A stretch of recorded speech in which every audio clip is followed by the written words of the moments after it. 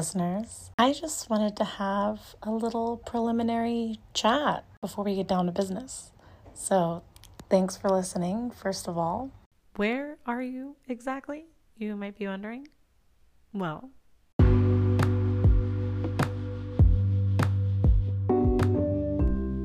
this is the Pleasure Prophet with Darling Oddity.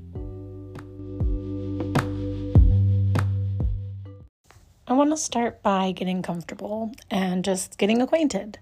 So, hi, I'm Darling. Darling Oddity is my internet name, and I like it that way because you can't help but smile when you say the name Darling. I'm an artist. I actually like a little bit of the anonymity of the internet, at least for now, or I'm spreading myself out through the internet in different ways. And in this place, this is our special place to talk about pleasure and what that means and what is it? And is it only sexual, sensual? No, I have theories, but it's very spiritual and energetic. And it's also a lot of wellness tied into that too. I feel like a lot comes into pleasure. So yeah, this is just the lens of looking at pleasure in a way that is a little flirty, but not at all erotic. Audio eroticism is not my forte. I do love writing smutty things, I guess, or smutty adjacent content, which I am making in a Substack. I'm just an all-around creative gal. She, her, hers, navigating a world of pleasure I was never guided through. So this is just me gathering data and sharing my thoughts and opinions and talking with friends and experts. So it's a pleasure pod, and it's the Pleasure Prophet.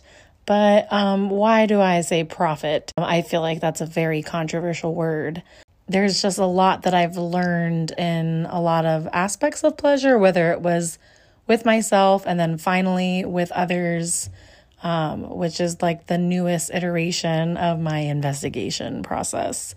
But I find it so interesting and obviously political and personal as to all the reasons why or why we don't engage in pleasure.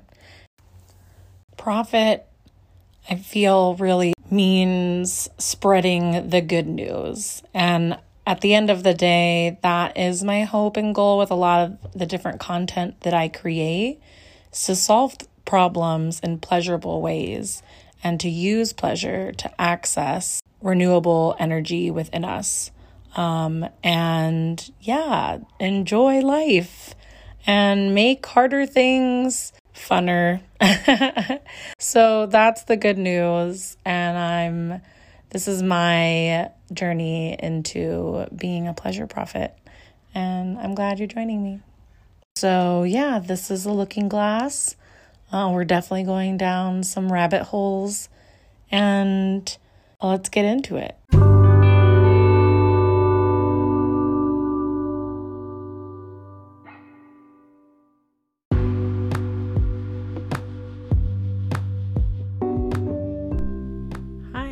You're listening to The Pleasure Prophet, a pleasure podcast with Darling Oddity.